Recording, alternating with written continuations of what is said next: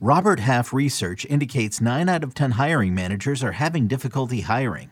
If you have open roles, chances are you're feeling this too. That's why you need Robert Half.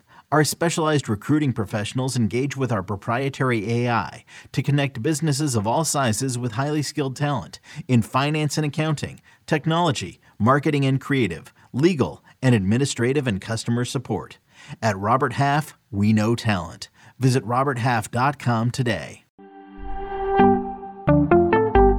Saves plus hold leagues are growing in popularity. Let's break it down next on Fantasy Baseball Today in 5. Welcome into FBT in 5. As always, make sure to follow and stream us on Spotify. Today is Saturday, March 19th. I am Frank Stanfield, joined by Scott White. And if you play in a Saves plus hold league, what is your strategy?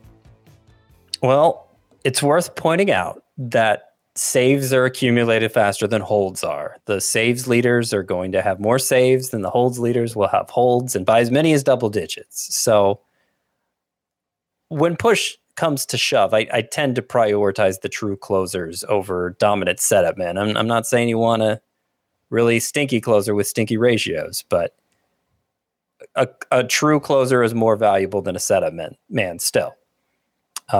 But the guys who probably gain the most value and are the best bang for the buck are those ones who are likely to be part of a closer committee, but it's unclear how if they'll be able to come away with the full-time saves guy. So they tend to go later in drafts. But even when they're not getting saves, they're probably going to get holds because they are going to be a major part of the bullpen in some form or fashion.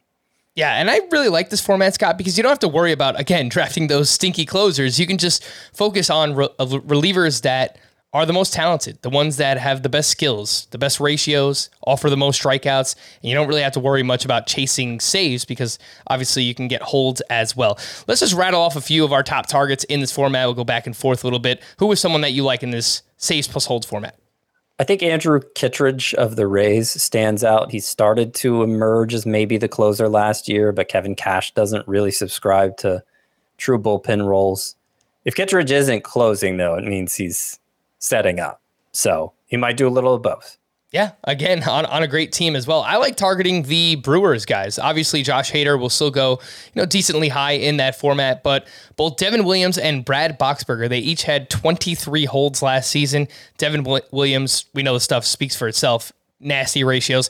I think Brad Boxberger actually goes a little bit overlooked, almost 12 K per 9 last year, and again, on a really good team. Who you got next up, Scotty?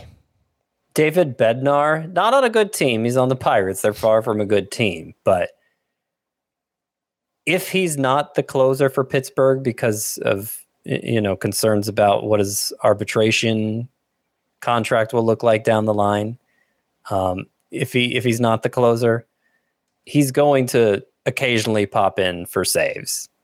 And when he's not getting saves, he's going to be the 8th inning guy. He's the best reliever in the Pirates bullpen. So this format allows you not to worry so much about what the role ends up being. He's going to be contributing one or the other, holds or saves. All right, I'll give you a maybe committee. We don't know who the closer is as of now, but the Seattle Mariners, I think it's going to be Ken Giles, but either way, I think they're going to be a competitive team, and they've got some really great arms in the back end of their bullpen. So whether it's Ken Giles or Paul Sewald, who had a ton of strikeouts last year, Diego Castillo, who's has a great resume himself. He pitched well for Tampa Bay, also provides ratios and strikeouts. Don't know as much about Drew Steckenrider. The underlying numbers were not as good. Doesn't give you as many strikeouts, but those first 3 I mentioned, I definitely like. All right, Scott, you got another one? Anthony Bender of the Marlins, similar to David Bednar of the Pirates. Probably Dylan Floro is going to be the closer to start the year, but he's not as good as Bender, and if he falters, then Anthony Bender will go from the setup guy to the closer and go from giving you holds to giving you saves. All right, I've got another group for you on a fantastic team, the San Francisco Giants. So Camilo Doval likely to be the closer, but even if he's not, I think you can target all 3. Camilo Doval, Jake McGee, and Tyler Rogers. Again, a team that won over 100 games last year. Probably not going to do that again, but Camilo Doval has electric stuff, lots of strikeouts. Jake McGee, even at his older age, gave a lot of strikeouts last year. The ratios were there.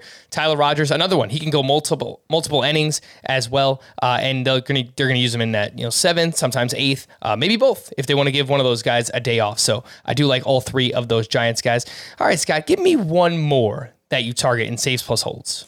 Art Warren of the Reds, who we both think is better than Lucas Sims, who most presume is the front runner for saves there, but it's just a presumption, and it's a big one. If it's not Sims, it'll probably be Warren. If David Bell is bouncing between the two, then holds are going to be there as well as saves. Art Warren, I'm about it, man. 19% swinging strike rate last year, had like 29 saves in the minors, so he's filled that role before. I think he can work his way into the back end, but even if he's not the closer, could provide some holds for the Cincinnati Reds. For more extensive fantasy baseball coverage, listen to the Fantasy Baseball Today podcast on Spotify, Apple Podcasts, Stitcher, your smart speakers, or anywhere else podcasts are found. And thanks for listening to Fantasy Baseball Today in 5. We'll be back again on Monday morning. Bye-bye.